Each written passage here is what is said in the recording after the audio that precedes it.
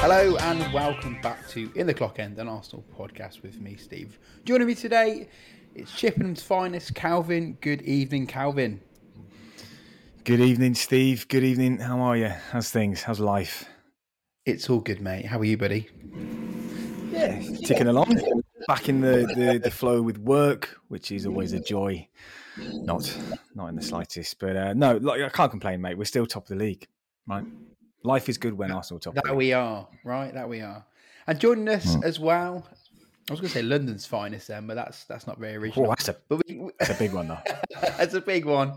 It's the man, the myth, the legend. It's Toby Parks. How are you, buddy? I'm good, mate. I'm good. Floor 11's finest. That's what I hear. Floor 11. Within the three flats within this floor, I'm pretty sure we're in the top 30% of people. I hope so. I've only met one of them, so it's a wild stab in the dark. I know I'm the bottom of the pile of the people I've met, but anyway, I jest. How are you, mate? Yeah, not bad. All good in the hood. It's what day is today? Thursday, nearly the weekend, so we're past Hump Day. Is that what they call Wednesday? Hump Day. It's nice to see that you're also confused about what day it still is. I still kind of feel like I'm in that mid-Christmas, New Year sort of what the fuck is going on. Fine. It feels so weird because, like, especially with like the football being staggered across the week, and with the bank holiday, I'm like, is it Wednesday? Is it Thursday? Anyway, we've got a small manner of a game to talk about. Tuesday night. What was it? Monday night. No, it was Tuesday night. What I mean, Tuesday night, the Arsenal took on Newcastle. A frustrating night at the Emirates that finished 0-0. I think it's only the second time we've drawn or failed to score since at the Emirates since Burnley last season, I believe, which was also in January. You and me were there, Toby. Firstly, actually, I meant to ask, how did the missus find it? Obviously, took her to a first ever Arsenal game. Wasn't the thrilling 4-0 encounter you probably anticipated, but did she enjoy it? Yeah, I mean, it's one of those. Like last season, I took a really good friend of mine to the Emirates, and what I've been banging on about is the atmosphere all season. There was what we've been talking about for a long time: the connection, the fans, how much the atmosphere's improved, and everything like that. And being a City fan, I thought, how hard can it be to trump the Emirates? And it happened to be Brighton at home when we lost 2-0. 2-1 in the end, actually, I should say.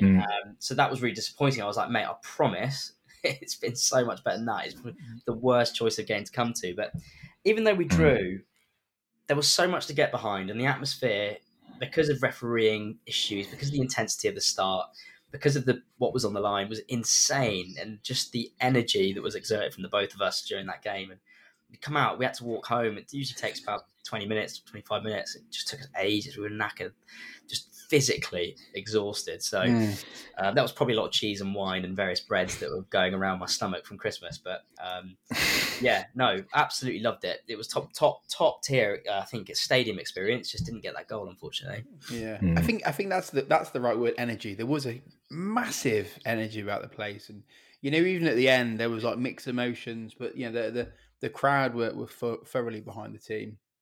Let's get into the game then. So I don't really think there's any point in talking about the 11 because it's sort of a copy and paste, right? Like every week, same old. There's nothing really there to talk about. We can get into the lack of depth or the lack of substitutes, in a while. So I'll throw it to you first, Calvin. So you were obviously at home watching the games. You probably had the best view. I think, when you were at home on the box, it's sort of the best way to sort of analyse a game. Let's start first 45 minutes. What did you make of the game? And how were you feeling before the game? Yeah, like I do before most games, I think, these days. Probably similar to you guys. Like, you're going into all the games now with a different level of confidence. Like I said on the last podcast, I think as a football supporter, you always go in with maybe a deluded confidence or a biased confidence because you want your team to win. But I'm still getting used to that familiar feeling of going into games with the current Arsenal iteration that we're at and thinking we can win today. And it's more, I never expect it because that that will ultimately bring me down for serious disappointment. But yeah, maybe I am getting to that sort of level where, particularly at home, like you said, that was the first time we haven't scored at home since Burnley last year. It's actually the first game this season we haven't scored in, would you believe, in the Premier League, which is pretty mad. But yeah, I was confident going into it.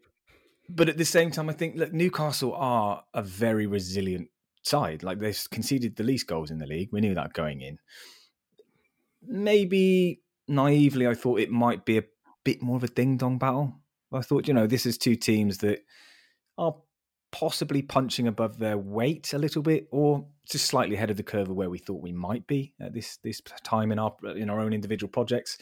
And I thought they might come and try and give it to us. But look, they had a plan and they stuck to it. I'm sure we'll get into that in a lot more detail. But I was pretty confident, and my confidence grew, particularly in that first 5 minutes. We done what we've been doing all season. That's coming out the blocks pretty quickly.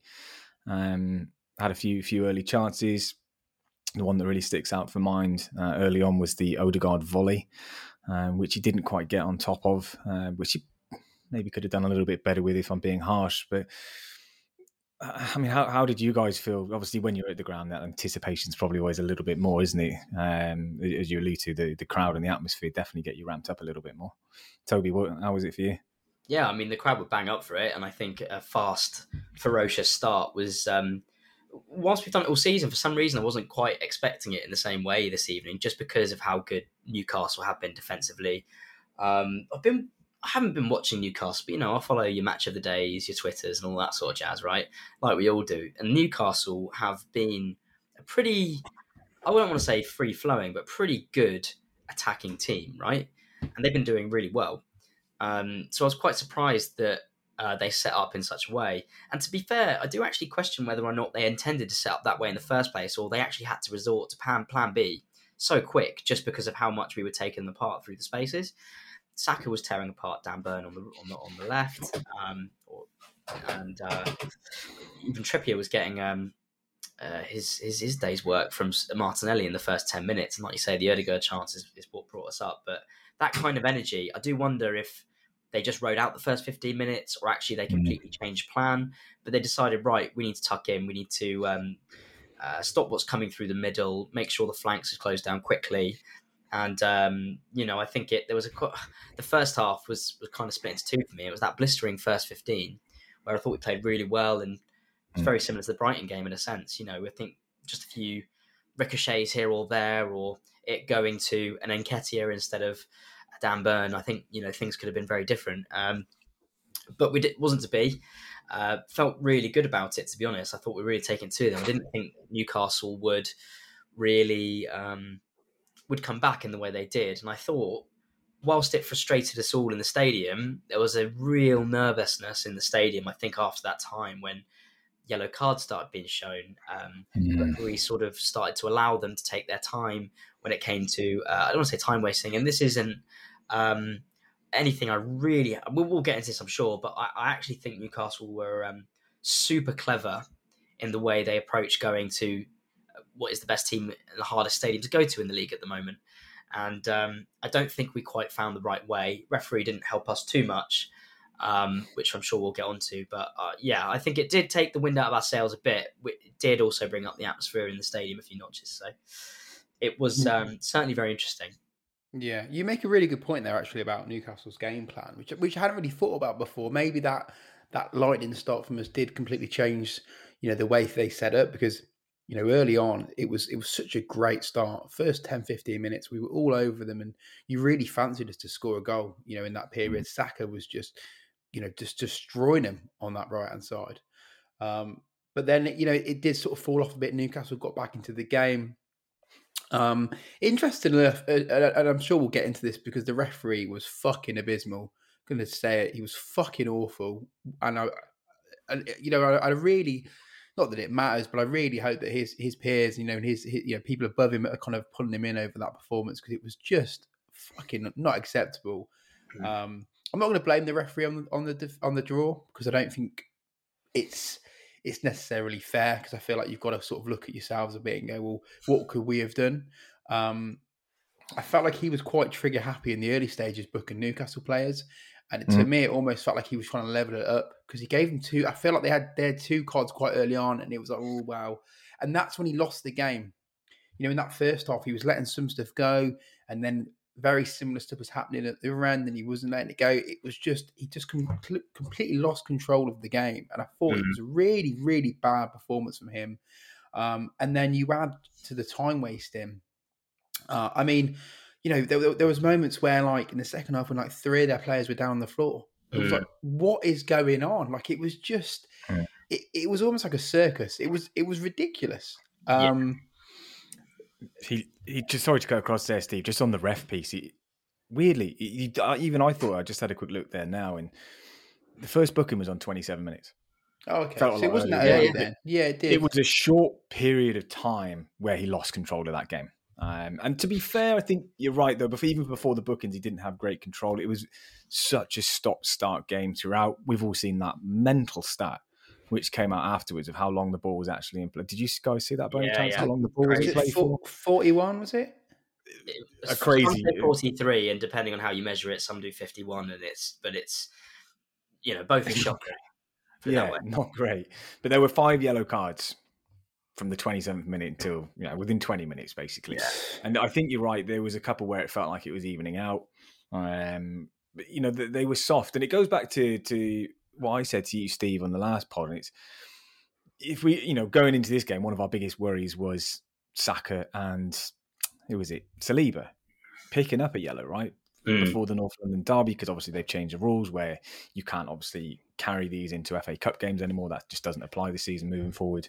But it just goes to show, I think, if we're just going to start handing out yellow cards for, let's be honest, some ridiculous stuff, and dare I even say, shirt pulling was 2 of the yellow cards, for 1 for each side, which were nowhere near as bad as the one we did eventually see later on in the game, which just goes completely unpunished altogether. It did really affect, like, you saw Odegaard, he picked up a booking, I believe. Yeah. And he was so hesitant to make tackles, and it really affected the game when you've got so many players. And, you can't blame them, because they're wary of this referee. Like, this referee was gunning to give out a red card. I'm surprised he didn't send half the players off.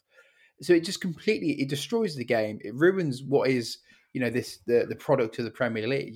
So there was a great tweet, and it said, 60,000 people paying, a lot of money to come watch this, big spectacle, and that is what we have to put up with. It just was really poor. Call me biased. I just think that was one of the worst. And I'm sure we'll get onto the penalties in a bit, and VAR as well. That whoever was on that, I thought was particularly disappointing.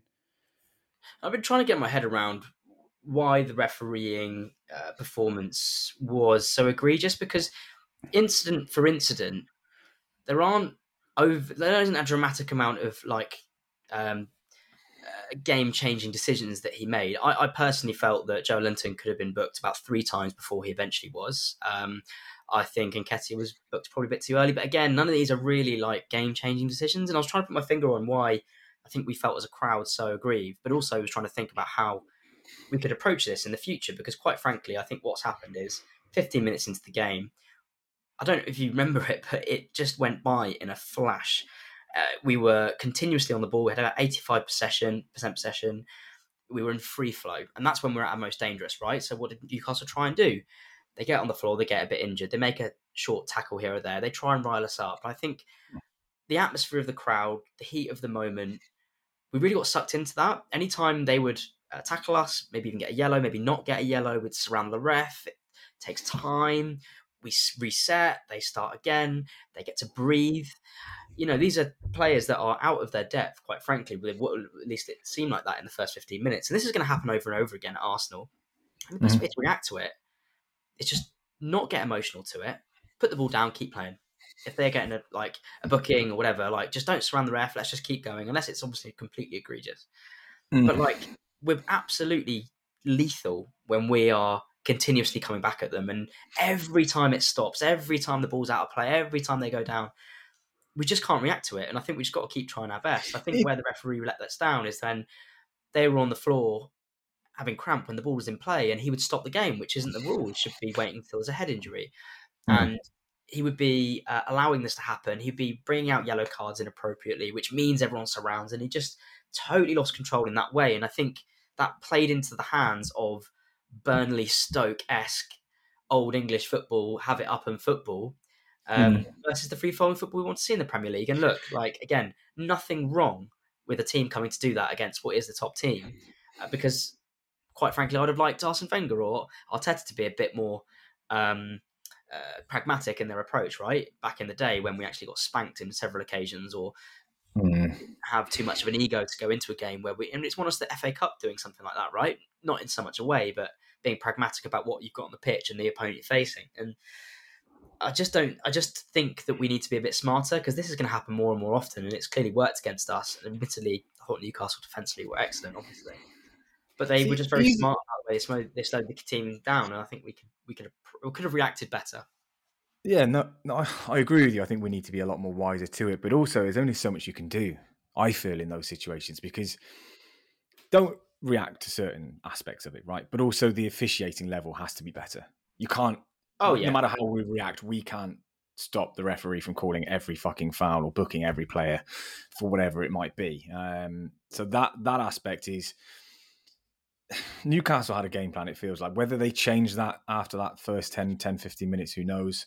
They definitely looked at the Saka on Dan Burn situation pretty sharpish, because he did roast him very early on and very nearly scored. You didn't see it too much after that, to be honest with you. And they were very quick around Saka. I don't know whether you guys picked that up, but most of the time when Saka collected the ball to feet, there were 2-3 United, well, yeah, still counts, Newcastle players around him. But to the officiating and just those sort of tactics, when you become a top side, we've got to get used to it. You know, people, when they start punching the ball, they go to these bigger games and they're in the game. Slide tactics, they come to the fore. It's something even we've embraced a little bit more, I think, over the last 18 months. One of the things that used to frustrate the crap out of me was tactical fouling. We just never did it. We do it quite a lot. And even when our backs up against the wall, we time waste too. All right, it's just a part and parcel of the game, which everybody does, but it's just really fucking annoying when you're on the receiving end of it.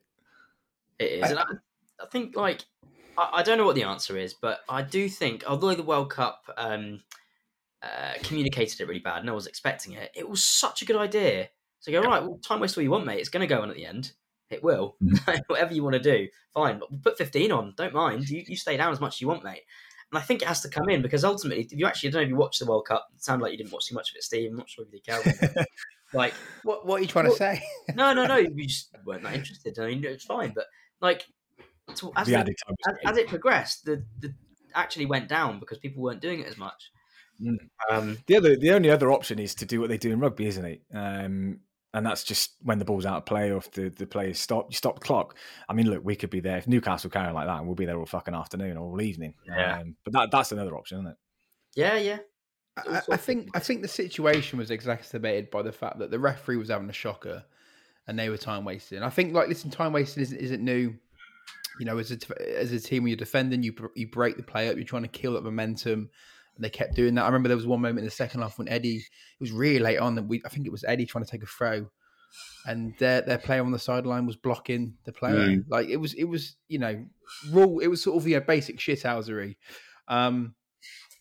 Looking at the first half as a whole, you know, I still felt pretty confident. I felt like the goal, you know, would eventually come, but you know, as it went on, we didn't really create a lot of chances. And to be honest, you know, we may as well sort of jump into that second half, because we didn't really create a lot all game. So, you know, I feel like we can get onto the VAR decisions in a second.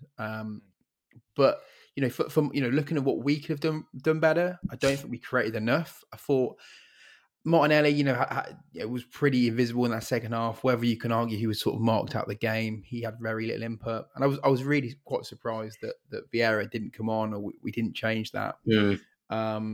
Eddie, you know, I thought Eddie had a good game, to be honest. Actually, I thought he did a lot of running, was good on the ball, was turning, was running at players. I was actually really impressed with him. But we just didn't really create many chances, and you know, this is where, you know, coming back to what we've said before, you look at the bench, don't you, and you go, right, because it's not always going to go for you. You might have your best 11 out, but for whatever reason, it's not quite clicking. You know, we're only human. You look towards your bench, you go, who can we bring on? and there just wasn't anyone. And I think James actually messaged me and said, this was maybe Arteta sort of saying, sending a message to the board and to Edu to say, listen, we need reinforcements. We need options. When you've got the likes of, you're not going to bring Rob Holding on, are you, when you're chasing the goal? No. Have you seen that stat? It's really interesting you say that, because it's just sort of around that narrative where making a message, sending a message to the board. Arteta's only ever made one sub 3 times in his Arsenal career. They've all been in January. They've all been draws. And it's just curious that it's all around the same month, and it's around, the sort of the transfer market time. That's a great. I love that.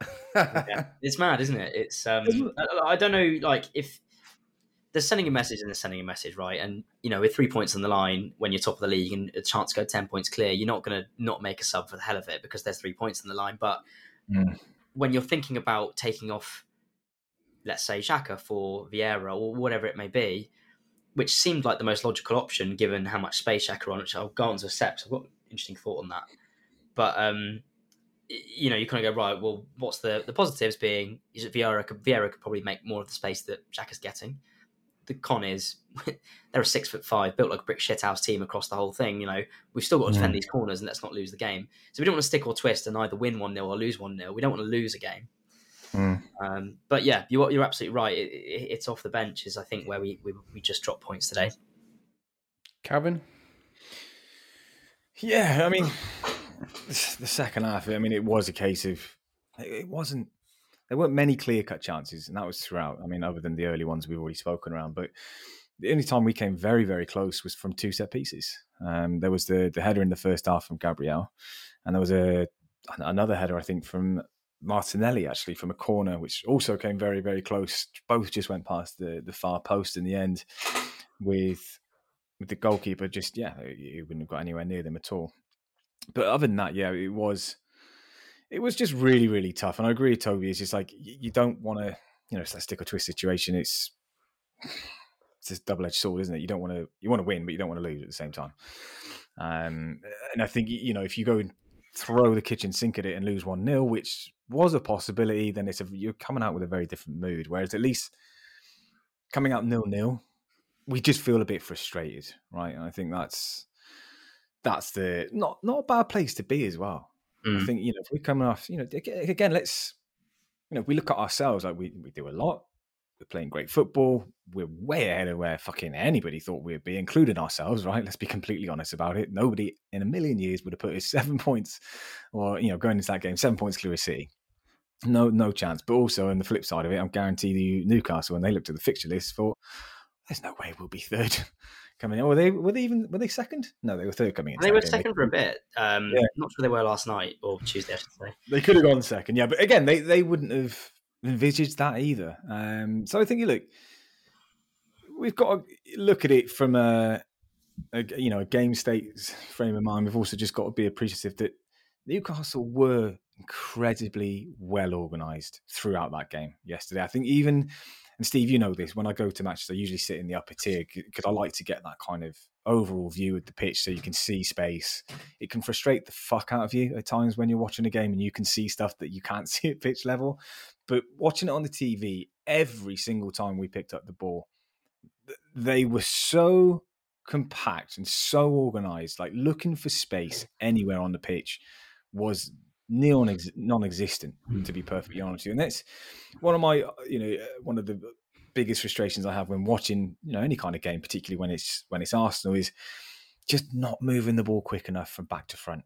Something we did in the last game as well. We're playing it around at the back a little bit too much side, too much sideways football. But when we were doing it, I was, as you do, you're looking for, where is that pass forward? I couldn't even see it. Watching it from the sidelines on the TV, it was hard to see where those spaces were. And it's so frustrating, but you can't help but go, fuck you, Newcastle. It's really annoying, but it's so fair play. Fuck you, Newcastle. Yeah. This is where Zinchenko comes in, right? I mean, we've been a bit doom and gloom, but not doom and gloom, but, find our frustrations. But how good was Zinchenko? I mean, I forget until live and up close just how quickly he can change direction when the ball is coming to him, and how quickly he can cut through the space, and how quickly he can get from ball for the defence to attack. And what I found really interesting, and I think this goes back to just how well Newcastle set up, right? How many times did you find Granit Xhaka in tons of space in the final third? And how many times did you find Martin Odegaard in tons of space in the final third, right? So clearly Newcastle have gone, right, what can we do here? Let's triple up on Bukayo Saka. Let's flood Martin Odegaard. Kieran Trippier does a hell of a job, which I think they trusted him with on Martinelli. And I still think he got round him a few times, but he had a frustrating evening. But even doubled up on him. And they've basically gone, we're going to block you up top. We're going to high press. Zinchenko is probably the only one that can cut through, but I also think Gabriel had some brilliant passes too. But if you're going to find anyone, you're going to find Granit Xhaka, and you've got to beat us with Granit Xhaka as your driving forward midfielder. And he's great at many things, and he's scored a lot of goals this season and played really well. But they basically hedged their bets and gone, if you're going to beat us, you're going to beat us with Granit Xhaka as your attacking midfielder. And I do think there was a few times where you just think if Vieira was there, or I don't know, a new Tielemans or a Milik Zankovic, whatever bloody his name is, someone out of the transfer window we could get with slightly more attacking threat could have unlocked that defence in a slightly better way. Martin Odegaard barely got a sniff, other than his own work, which was great in the attacking third. But Xhaka seemed to have space after space, particularly in the second half, and Zinchenko was cutting the lines unbelievably well. And not any slight on Xhaka, but if you're looking to upgrade the squad, perhaps that's where you think. And we go back to that Vieira point. Do we bring him on and help him unlock it?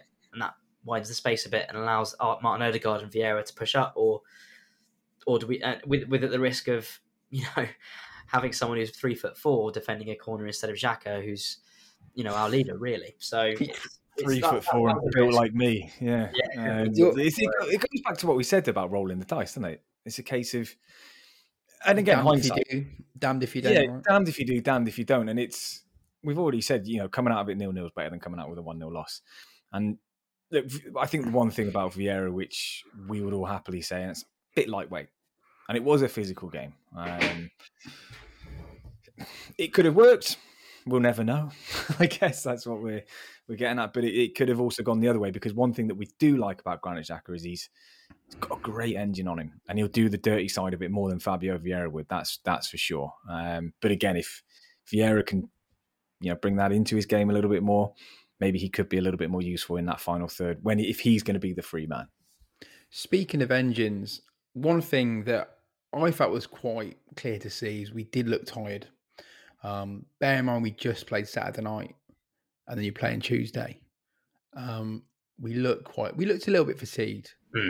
So I feel like it didn't, regardless of whether Arteta didn't want to change things and he wanted to keep it tight, or he was sending a message, who knows? But regardless of that, we were screaming out for fresh legs. The thing about Vieira is it's interesting because I think we all forget, he was a £35 million man, which in today's market, it's such an unpredictable market. You can get Odegaard for 30 odd million, who's one of the best in the Premier League, but then you've got people like Nicolas Pepe. You bring him in for 72 million, so it's hard to sort of kind of gauge worth these days. But I do feel like maybe we should roll the dice in a little bit more and maybe treat him with a bit more respect than we do, because I do feel like we treat him as more of like a squad player, which you could argue he is. But when you spend that sort of money on him, you want a return,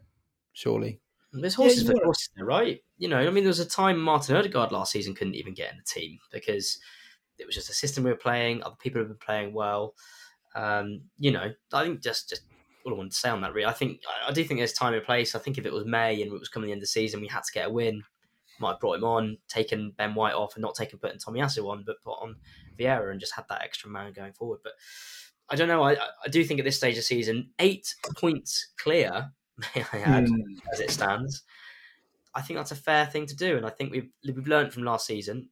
I think we've learned to basically just be like, let's make sure we don't lose this game whilst they're attacking. I do think overall it was a really good performance. There were some frustrations, but there's a reason why. I think our defensive performance was as good as our attacking, which we've not even talked about, but just couldn't put it away. I do think it was very similar to Brighton. Just a few ricochets here or there. They're all different. Did you want to come with something there, Calvin? Yeah, sorry, I just got cut over there. No, I think I did. And then my trail of thought has gone pretty much out the window, Steve. It's gone in the bin.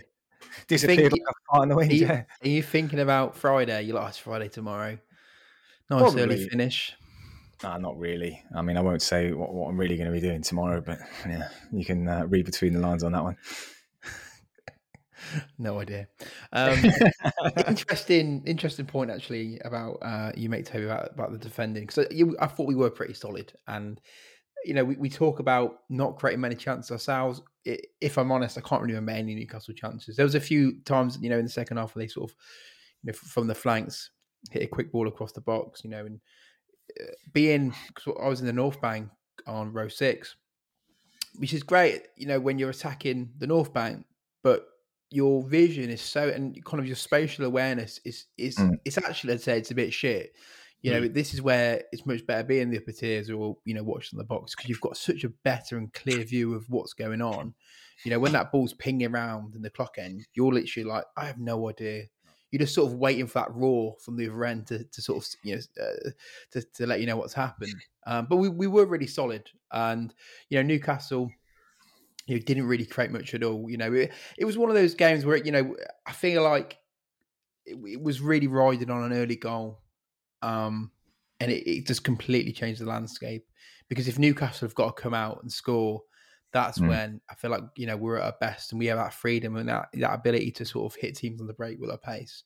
Is there anything else you want to add, or have you got any players like you mentioned Zinchenko, any other players that stood out to either of you guys? Yeah, I think honestly the defenders were absolutely phenomenal. I think Saliba did really well, actually, and I think he is improving, but he still looked a little bit nervous. Maybe it was just from the crowd. I sensed a bit of nerves. I don't know how it came across on TV, Calvin, but I think Zinchenko, oh my God, what a player. I mean, the way, we all talk about him not being able to perhaps defend one-on-one, but the amount of times he brings us up the pitch, how often do you really see him one-on-one? And plus, we've got people like Gabriel, who I thought was man of the match. I'm not sure we'll get onto that. I thought he was incredible. In every sense, I don't think he let anything get past him. Again, his passing was great as well, which we don't really usually credit him for. I thought Ben White was great, looked very tired, if not a little bit injured from the 60th minute. I wonder he looked knackered. He looked knackered, and I thought Tomiyasu came on and had a brilliant game, which is something we've been waiting for.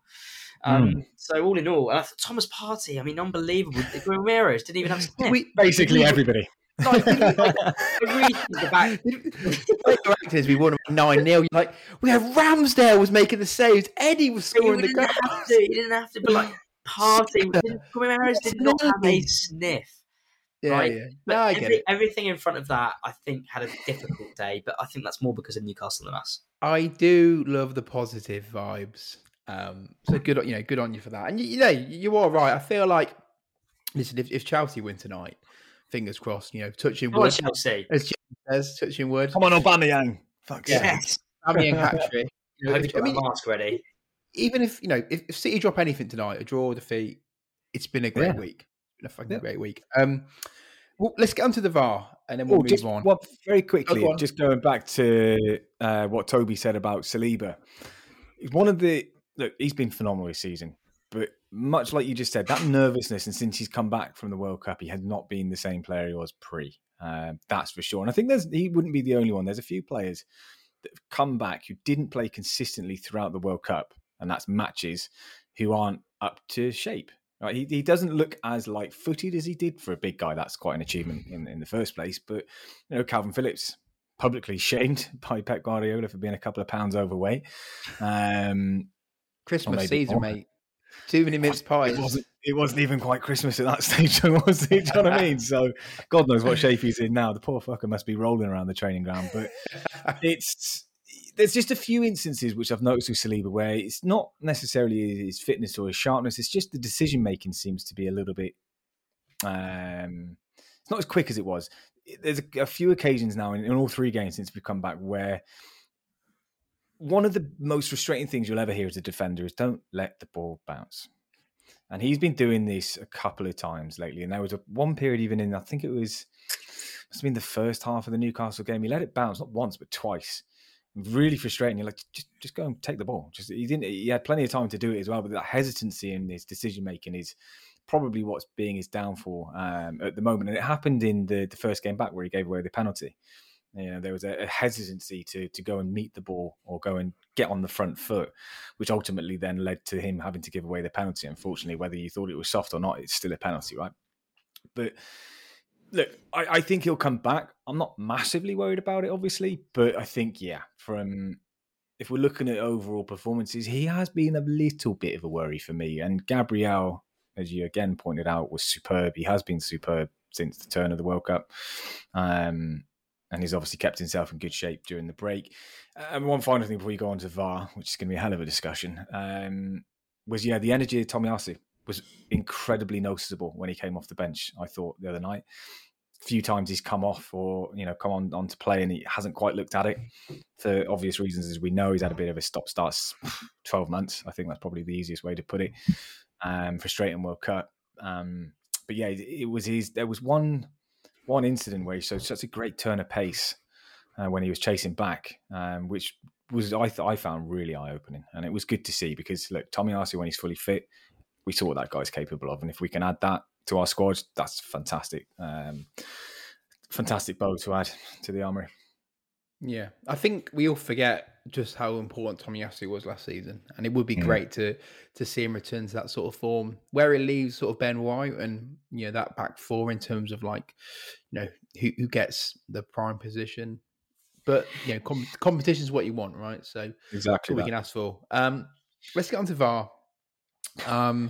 So, like I said before, I was right behind the handball, and to me, it looked.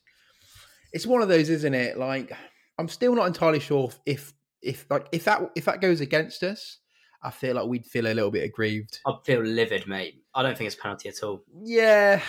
Are we all in agreement on that one? I'd say so. Yeah. Okay, we can part of that. Heat at the moment, and me being at the time probably about 70 meters away because I was in the back end of the upstairs, a little bit drunk.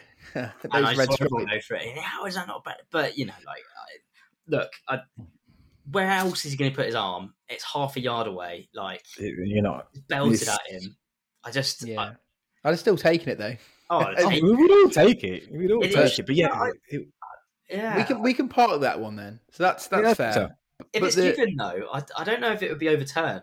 But it wasn't even looked at. It would have been. It would have been 100% would have been. Nothing came up on the screens in the Emirates. Did it not? No, it didn't. But I think everything's being checked all the time though. Like True. I don't think there's no way they would have. Well, I don't know. Actually, they are terrible. But they are terrible. Surely they would have. I mean, they wouldn't have not seen it. I just think they would have gone with the on-field decision. Yeah, which I think in this case is fair. So let's go on to the Gabriel incident. I can't really remember this in live action just because it happened so fast. Yeah, and it was a bit of a bundle. So Calvin, you've probably had the best sort of eye on that. And also, I'd like to ask, post game, was there much made of that, or was it sort of brushed into the carpet? I'll be completely honest with you. When it comes to punditry, I don't listen to any of it. Half time, full time. Okay, I'm just not interested in listening to it. A little bit like my interest in the World Cup. Yeah. But worse, I would say, because let's be honest, one of the most frustrating things as an Arsenal fan is when it comes to media attention is this fucking bollocks. It's very, very rare that you'll get an opinion that you agree with. You just get more pissed off. When you're frustrated after a result like that, the last thing I want to listen to is Gary fucking Neville talk absolute shite, to be honest. He did have an interesting take on this, though. And just because I've seen it in the, the Twitter and all that sort of stuff. But he thought it was a Stonewall penalty. He said he was baffled. He was absolutely, and I completely agree with him. He was like, basically Arteta is basically running a bit of a emotional whirlwind, thinking the handball was a penalty and all that sort of stuff, calling it scandalous, which I think was quite good, but was completely right when it comes to the. I mean, particularly when you look at the other fouls across the pitch, right? What like we said earlier, for, and he's got the way Gary Neville put it, the logo is behind his neck. He's literally grabbed his shirt. It's behind his neck. So it's like, how obvious do you want to make it? And I think that's poor, really poor. It was so obvious. And like you said, it was... And the weird one is, and Steve, you asked me how it came, how did I view this on TV? Now, weirdly, I've got into the mindset, and I don't know if you guys do this, but because of VAR, and I'm getting used to watching football with VAR now at this point, because there's nothing worse than, particularly from dead ball situations like that where there's potential for offside. I actually focus probably more on where our players are when the ball's being kicked than the player who's actually kicking the ball itself. So when I was actually doing it, I remember even having the thought in my head when watching it going, right, let's just see where we are. If we do score, I want to fucking see if we're onside or not so I can go apeshit, because there's nothing worse than going apeshit and having to rein it back in. It's a horrible feeling. So when I was looking at it, Gabriel I seen it clear as day. I think I texted you, Steve, afterwards, and it might have been James. I haven't seen a clearer penalty than that for quite some time. The shirt pull wasn't just slight. It was, like you said, it was twisted. It was around his neck at one point. It was such an obvious shirt pull, and we've seen things given for a lot less against us. And I saw it firsthand. Steve, you want to come in there? Sorry. Eddie had a similar one, didn't he? He did, around his neck. Like when you mentioned the neck, yeah. Was it the same player who gave away that? Don't know. But I mean, this just goes back to the quality of refereeing throughout the game, what they're allowed to do, what they can get away with, and what's given, what's not given, and it just ends up being a bit of a mismatch and poor. Do you guys think? Sorry, just to go on the referees a little bit, and I know this has come up in conversation for fucking years, but do you think it would help? Right? Because look, one thing I can always appreciate is referees are human beings, right? You're going to make mistakes. No one's ever going to be perfect. Even with VAR, it's still open to human interpretation, right? Which you're always going to be open to mistakes no matter what. Do you think they would be helped in their cause to actually come out like players do? You have the discussion afterwards and say, oh, fucking, how do you feel about that missed opportunity, whoever it was, or, that fucked 100%. 100%. Players are forced to give their opinions on incidents which have just happened when they're in very emotional states immediately after a game.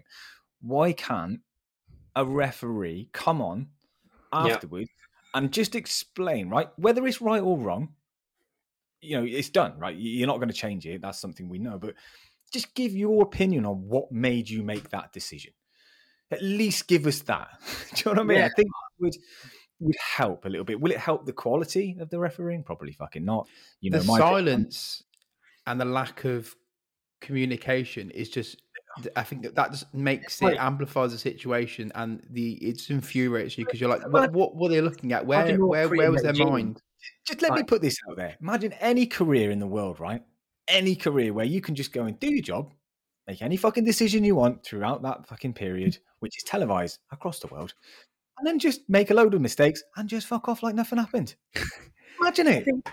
I mean, that would be lovely. But I think what happens, they do have their refereeing meetings, and people do get like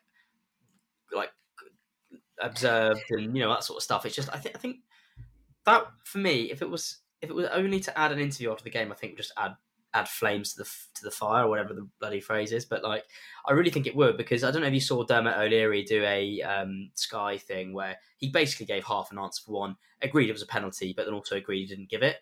It was really strange, and basically it's gone Twitter uprroar. He looks stupid. Everyone no one comes out. You know why that is though. Sorry, Toby. That's just because he is still a ref in his Trust me. If you've listened to these pods in the past, Steve, you already know where I'm about to go with this. Yeah. My old man was a fucking referee, mate, and I can swear to God, they are like this little clan of people in black that just run around supporting everything that they do. Even when we're watching Arsenal games with my dad and I can see a decision which is wrong, he will still side with the referee because he was a fucking referee. And it is infuriating. That's hilarious. So it's just like getting someone on TV. Yeah, great idea. If you want to be fucking honest about the decision you make, great. But you're not. Exactly. But I think the best way of doing it, rugby do it every time. Give them a microphone. Microphone and VAR, microphone the ref. Like, why are you making that decision? Why have you not made that decision? Fine, just keep talking. Like, I don't know what happened between the VAR room in that one for that penalty. Maybe he's gone. Maybe there's a flurry of people. He's seen Gabro down. Did not see a foul because there were so many people. Maybe easily could have happened. It was a crowd of people. VAR might have gone, hello, mate, did you see that? And he would have gone, yeah, didn't think that was enough for a penalty or something like that. Or he would have gone, no, what did I miss? And VAR could have gone, you need to go and have a look at this. or something like that. I don't know, but like we should. Do they always have be to doing look at it? If VAR think, mate, that's definitely dodgy. He's literally ripped him on the put his arm around his neck. You've got to go and check that.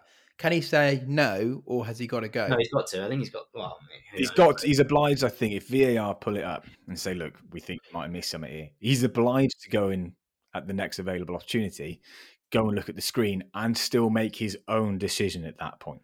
What conversation are they having? I feel like so. I was thinking about this the other day actually at the game. You know, your mind drifts off, as mine does most of the time.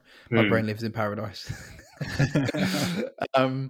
So like obviously, I think as you or Liam made a really good point on a previous podcast about like when you're a referee, you have to sort of say, you know, who you support as a kid, and if you've got family members who support specific teams, you know, basically it's all very hush hush, and they make sure there's no bias, right? But surely, like some of these decisions, you've got to question where their heads at for them, and think, are they really that unbiased? I don't. Yeah, I think they're really that biased. Yeah, that's what I'm trying to say. Because to me, it just seems like I just don't buy off these decisions. Like some of them, and just especially, you know, we've seen it in the last kind of 12, 18 months. I just feel like there's like a bit of an agenda, and you've got to sort of query like what's going on behind the scenes. It just doesn't sit right with me. Maybe, like I said before, maybe it is, you know, across the board. You know, I feel like if you spoke to most football fans in the Premier League, they'd be like, don't like referees. But it's a shame, isn't it, that like we've got great, you know, incredible sport, great league, and you know, we're just not getting the basics right. And you know, Tony makes a great point there about, you know, rugby. Like, let's mic them up. Like, I feel like in that way we're miles behind. Just on the mic point, the fear comes back to the late 80s for this, because it was experimented once upon a time. Funnily enough, with Arsenal. It was a game, Arsenal against Palace. And I don't know if you all remember David Ellery as a referee. He had this very much high school, that sounds very American, secondary school sort of head teacher. The way he spoke to players was like they were little children. Hilarious, right? Great ref though back in the day, probably one of the most respected refs in the Premier League around that time. But they mic'd up him for an Arsenal game against Palace, and the swearing and the abuse that Tony Adams was throwing his way throughout the game was insane. But you can't live off something that happened that long ago. And I think that if you went out and put a directive out there in pre-season and you say, look, refs are going to be mic'd up this season, if you dare, I mean, look, one of the greatest things I love about rugby is the respect that the referees get. Their word is final. You can't backchat the referee. If you do, you're off for 10 minutes. Best of luck with that. And there's no questions to this, ever. Say that to the players. Look, this is a new rule. If you do this, and maybe even bring in a sin bin for it, maybe. Right? Because I think, bring in a sin bin. If you backchat a referee, you're off for 10 minutes. No questions. The referee's decision should be final. Whether we agree with it or not is really fucking frustrating. I get it. But if we want that transparency for us, not just for supporters, but I think even for players as well, I can only think it would improve the game going forward. Because, and again, another thing that I really love about watching rugby is the way the referee actually influences the gameplay itself. They advise players of what stage they're at in certain areas. I know it's a very different, it's a much more technical sport when it comes to fouling and all that sort of stuff and how to referee it. But if you could have that, we've already spoken about what really frustrated us in this game. The referee didn't control the game, kept it very stop-start. It was really frustrating. Whereas if there could be a bit more open dialogue between the two in a more respectful way, then I think it could only benefit the game moving forward for sure. Yeah, I mean, just to shout hands off to the players when he's got, shirt tucks and he lets go, gameplay on, like, a couple of shirt pulls here. Yes.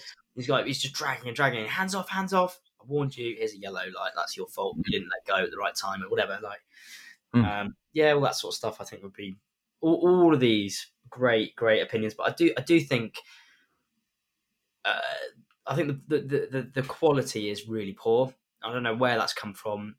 I don't know why, but I do think the quality is poor. I don't think there's an agenda. I think there's, I just think there's a comfort that they can sit in knowing how much abuse they'll get from certain pundits. And for a while it's been punching season at Arsenal. Like anyone's game for just having a laugh at Arsenal. We've had David Luiz, Granit Xhaka at his worst. How easy is it to give him a red? Yeah, why not? No one's going to complain about that. It's Granit Xhaka, it's David Luiz, like easy. How are you not bringing Mustafi into that array of players, by the way? Sorry? How are you not bringing in Mustafi? Exactly. It's like open season on us, right? And anyone's like, it's going to, oh God, no one's going to complain about this. It's the same old. Opinions have changed of Arsenal. It's taken a while, but including Granit Xhaka himself, who's had a bit of a turnaround, and he made some questionable tackles yesterday, and fortunately only gave one very fair yellow card. I thought, but I think the media changes the opinion, and look, I think we're getting not slightly off topic, but I do think people do get reputations. Like Burnley never had a red card in their their entire Premier League career, which is mental given the kind of tackles mental. But they're known for a physical team. They're like, oh, it's just Burnley. Come on, get up to other players. It makes no sense. Oh, and I think what was there was a stat and it showed the amount of fouls per yellow and fouls per red compared to other teams. It was so tiny. No, it's minimal. Yeah, I agree with you.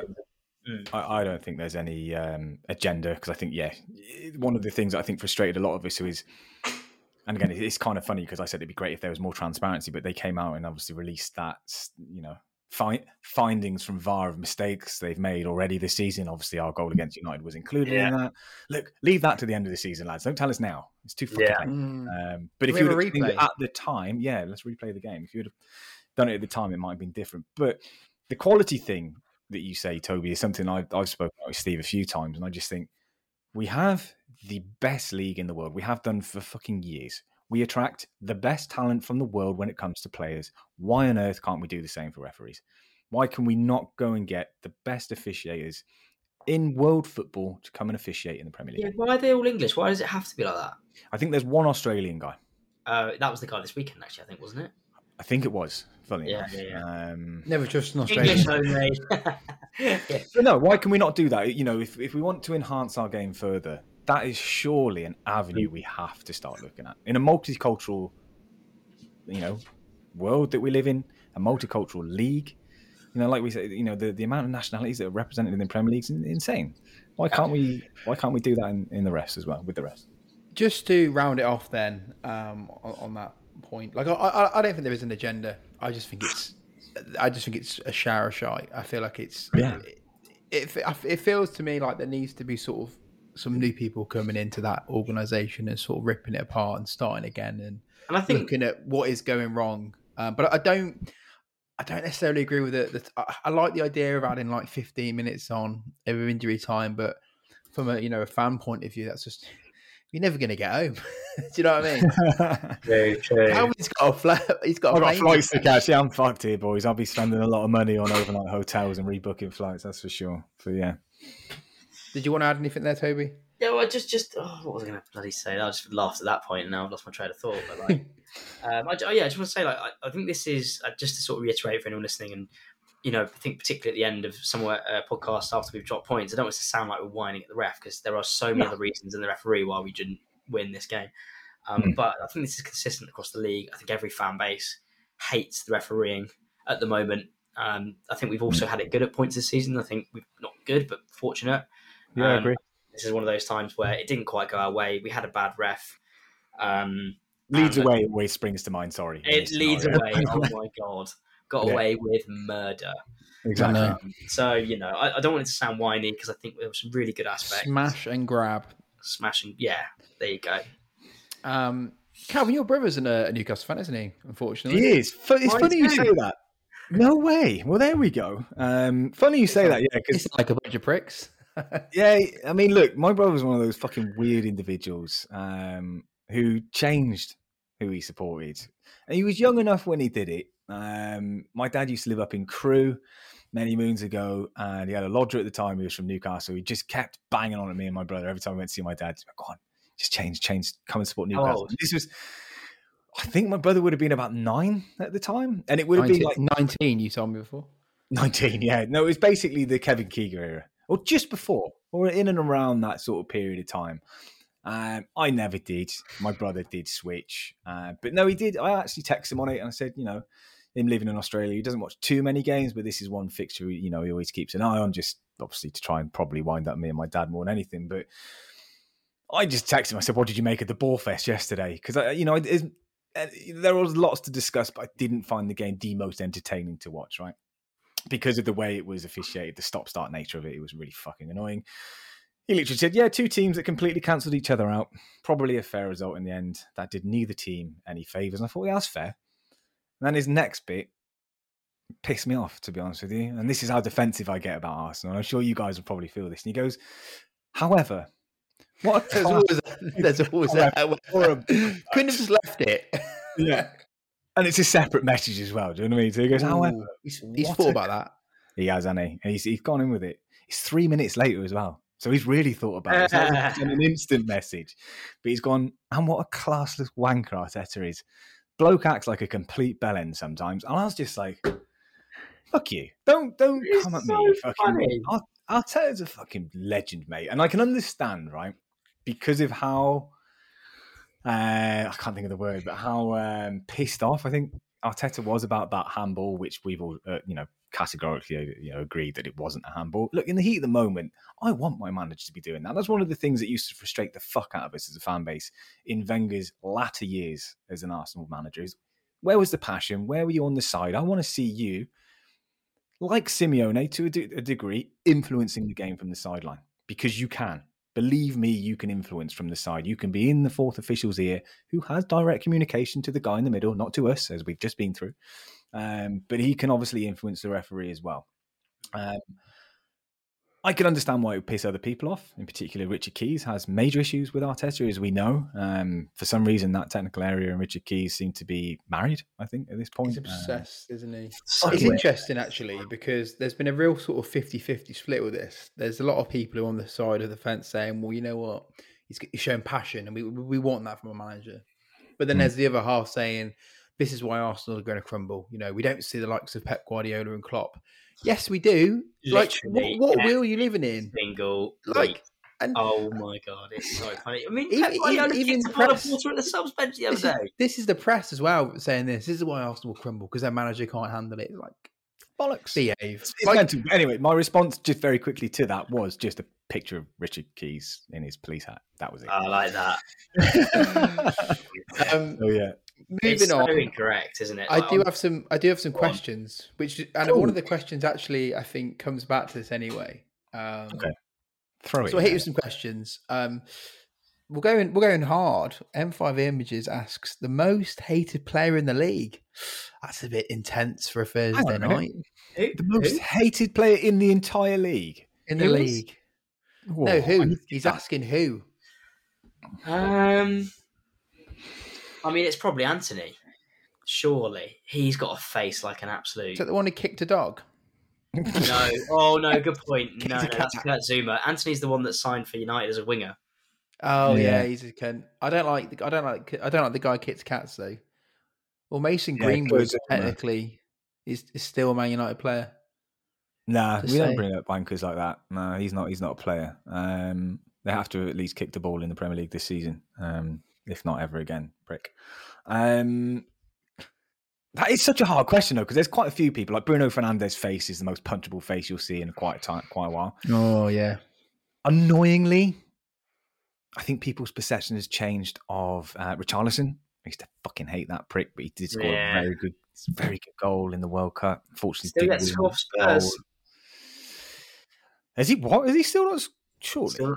No, he scored one offside. Oh no, did he score one? No, he's definitely scored for Spurs, 100%. In the Premier League. Ooh, now Richarlison. I'm surprised neither of you said like Harry Kane. Oh mate, I think there's worse. Basically, I think he's an absolute. I don't like Son. He's a fucker. He's a cheating fucker as well. It's the slyness. No, there is. You throw all the French out there, cunt. I mean, you could use that when it comes to any Spurs player, to be perfectly honest with you. But no, Harry Kane, I'm surprised I didn't think of that myself, Steve. So, actually, I'm going to put him to the top of the pile. Anyone who plays for that lot. No, but him more so than the rest, because there's just a piece of Harry Kane which he's always had about him, and it's the sly, it's the start. What is it? The dark arts of football. Mm. Some of the stuff that guy gets away with, not just from a footballing perspective, but just so fucking dangerous. It happened. I think we spoke about this, Steve, after the World Cup, and I said there was a piece of me that was obviously disappointed that he missed that penalty, but instantly at the same time, I was kind of like chuckling inside to myself because of the links to Spurs. There was a massive piece of me which didn't want to see him win the World Cup and become Sir Harry Kane. Absolutely fucking not. I would just never want to see that. And there was one point where somebody did to him what I have seen him do for years in the Premier League, and that's when he goes into a challenge or someone goes up for a header with him, he doesn't jump with them.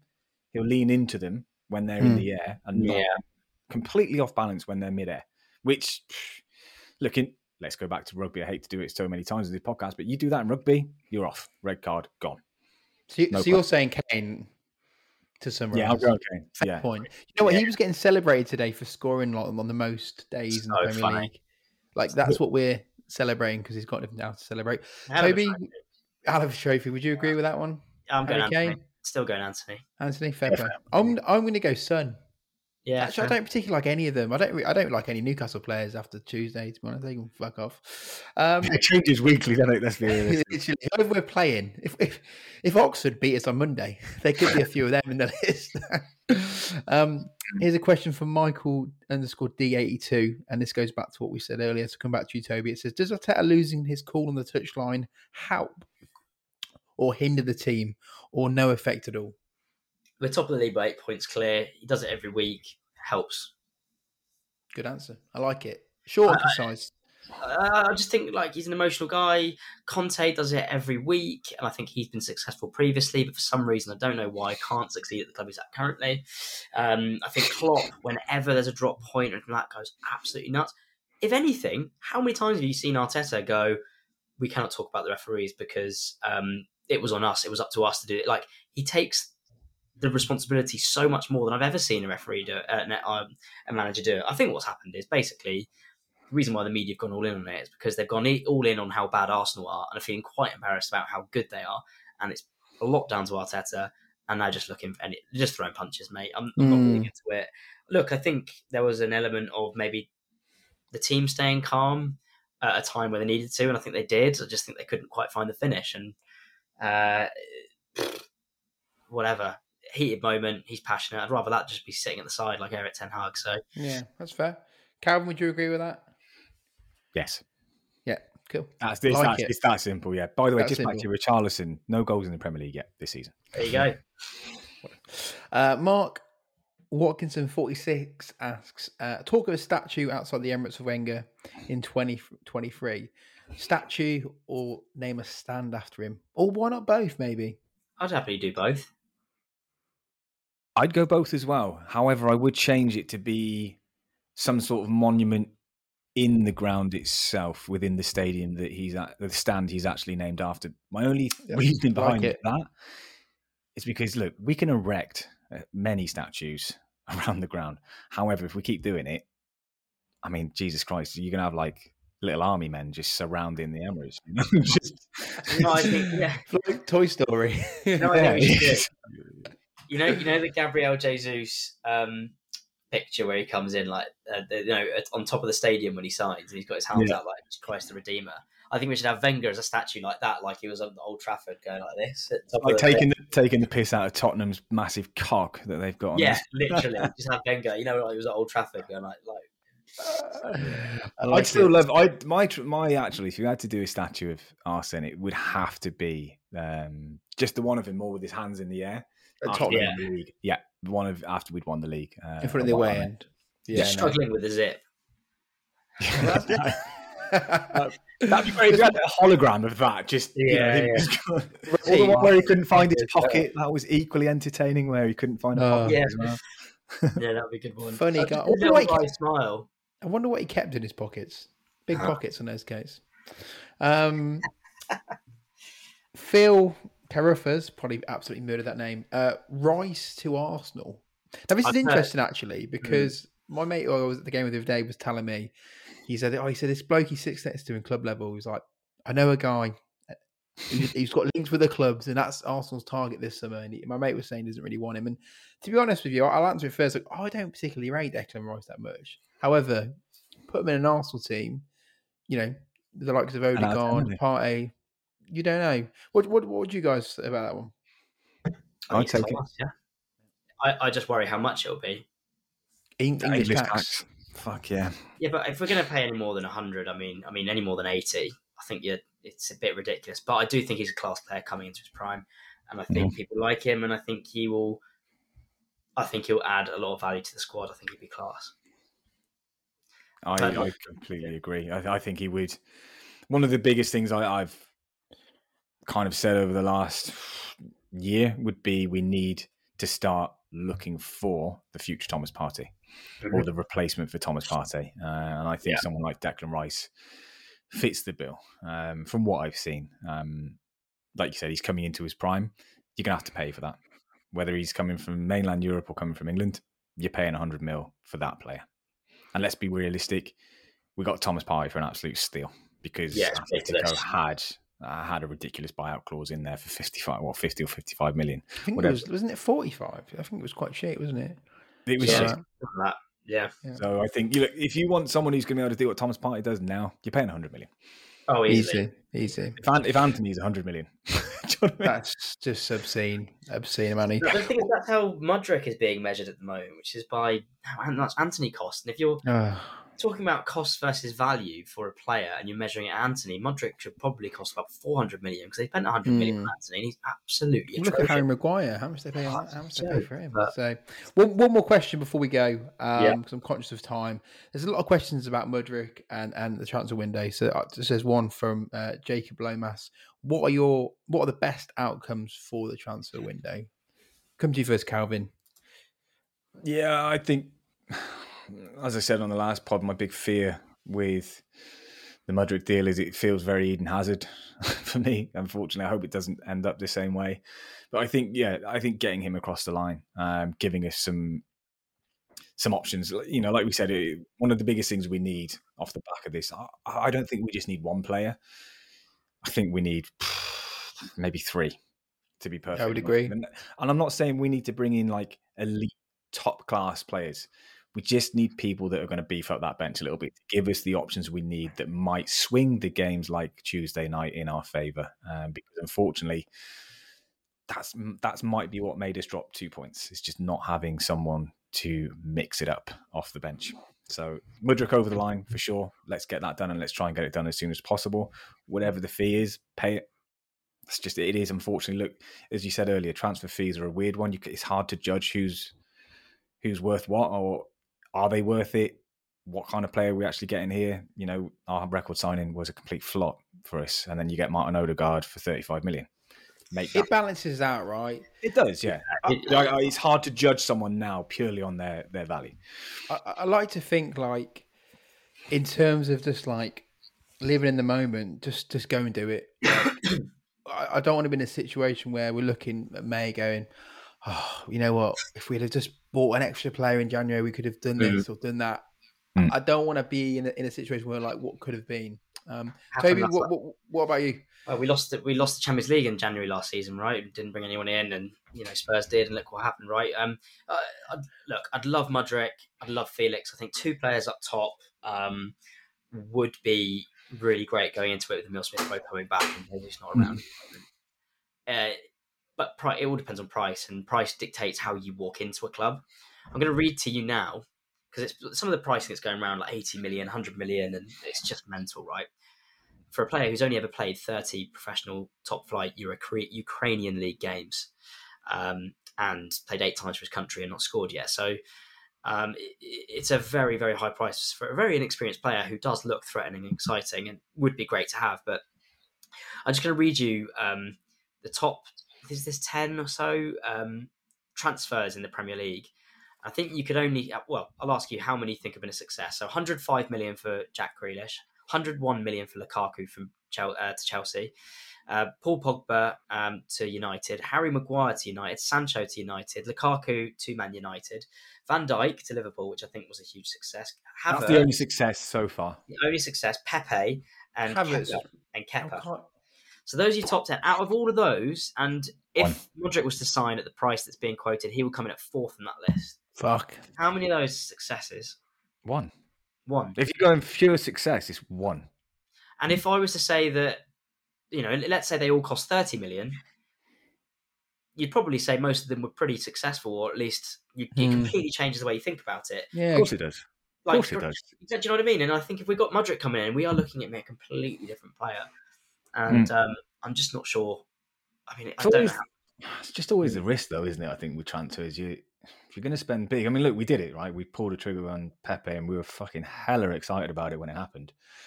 But again, I think if he would have come in at 30 mil, would he still be here? Would the expectations be a lot lower? Less pressure on him? Maybe. Blah, blah, blah.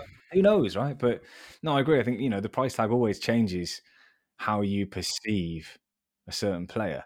But for me, I don't want to be spending 100 million on Modric. I really don't. Because like you, you look at the league he is in, like you just said, he hasn't even scored a goal for Ukraine yet. No. Hasn't. Look, class player, but prices, man. It's insane. Maybe I'd like to think they've got plan B, C, D, E. Smith Rowe's back in training as well. That's a massive boost. No. But listen, we've got to go into the market. I'm not going to talk about this guy in terms like I know him in terms of like what he can bring. Like, but a month ago, I'd never heard his name before, if I'm honest. And this is modern football. This is social media. The hype. But we shall see.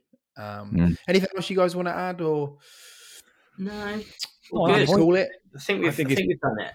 Yeah, I think it's probably a good time to wrap it up. So, as always, thank you for taking the time to tune in and listen to the podcast. We hope you've enjoyed the show.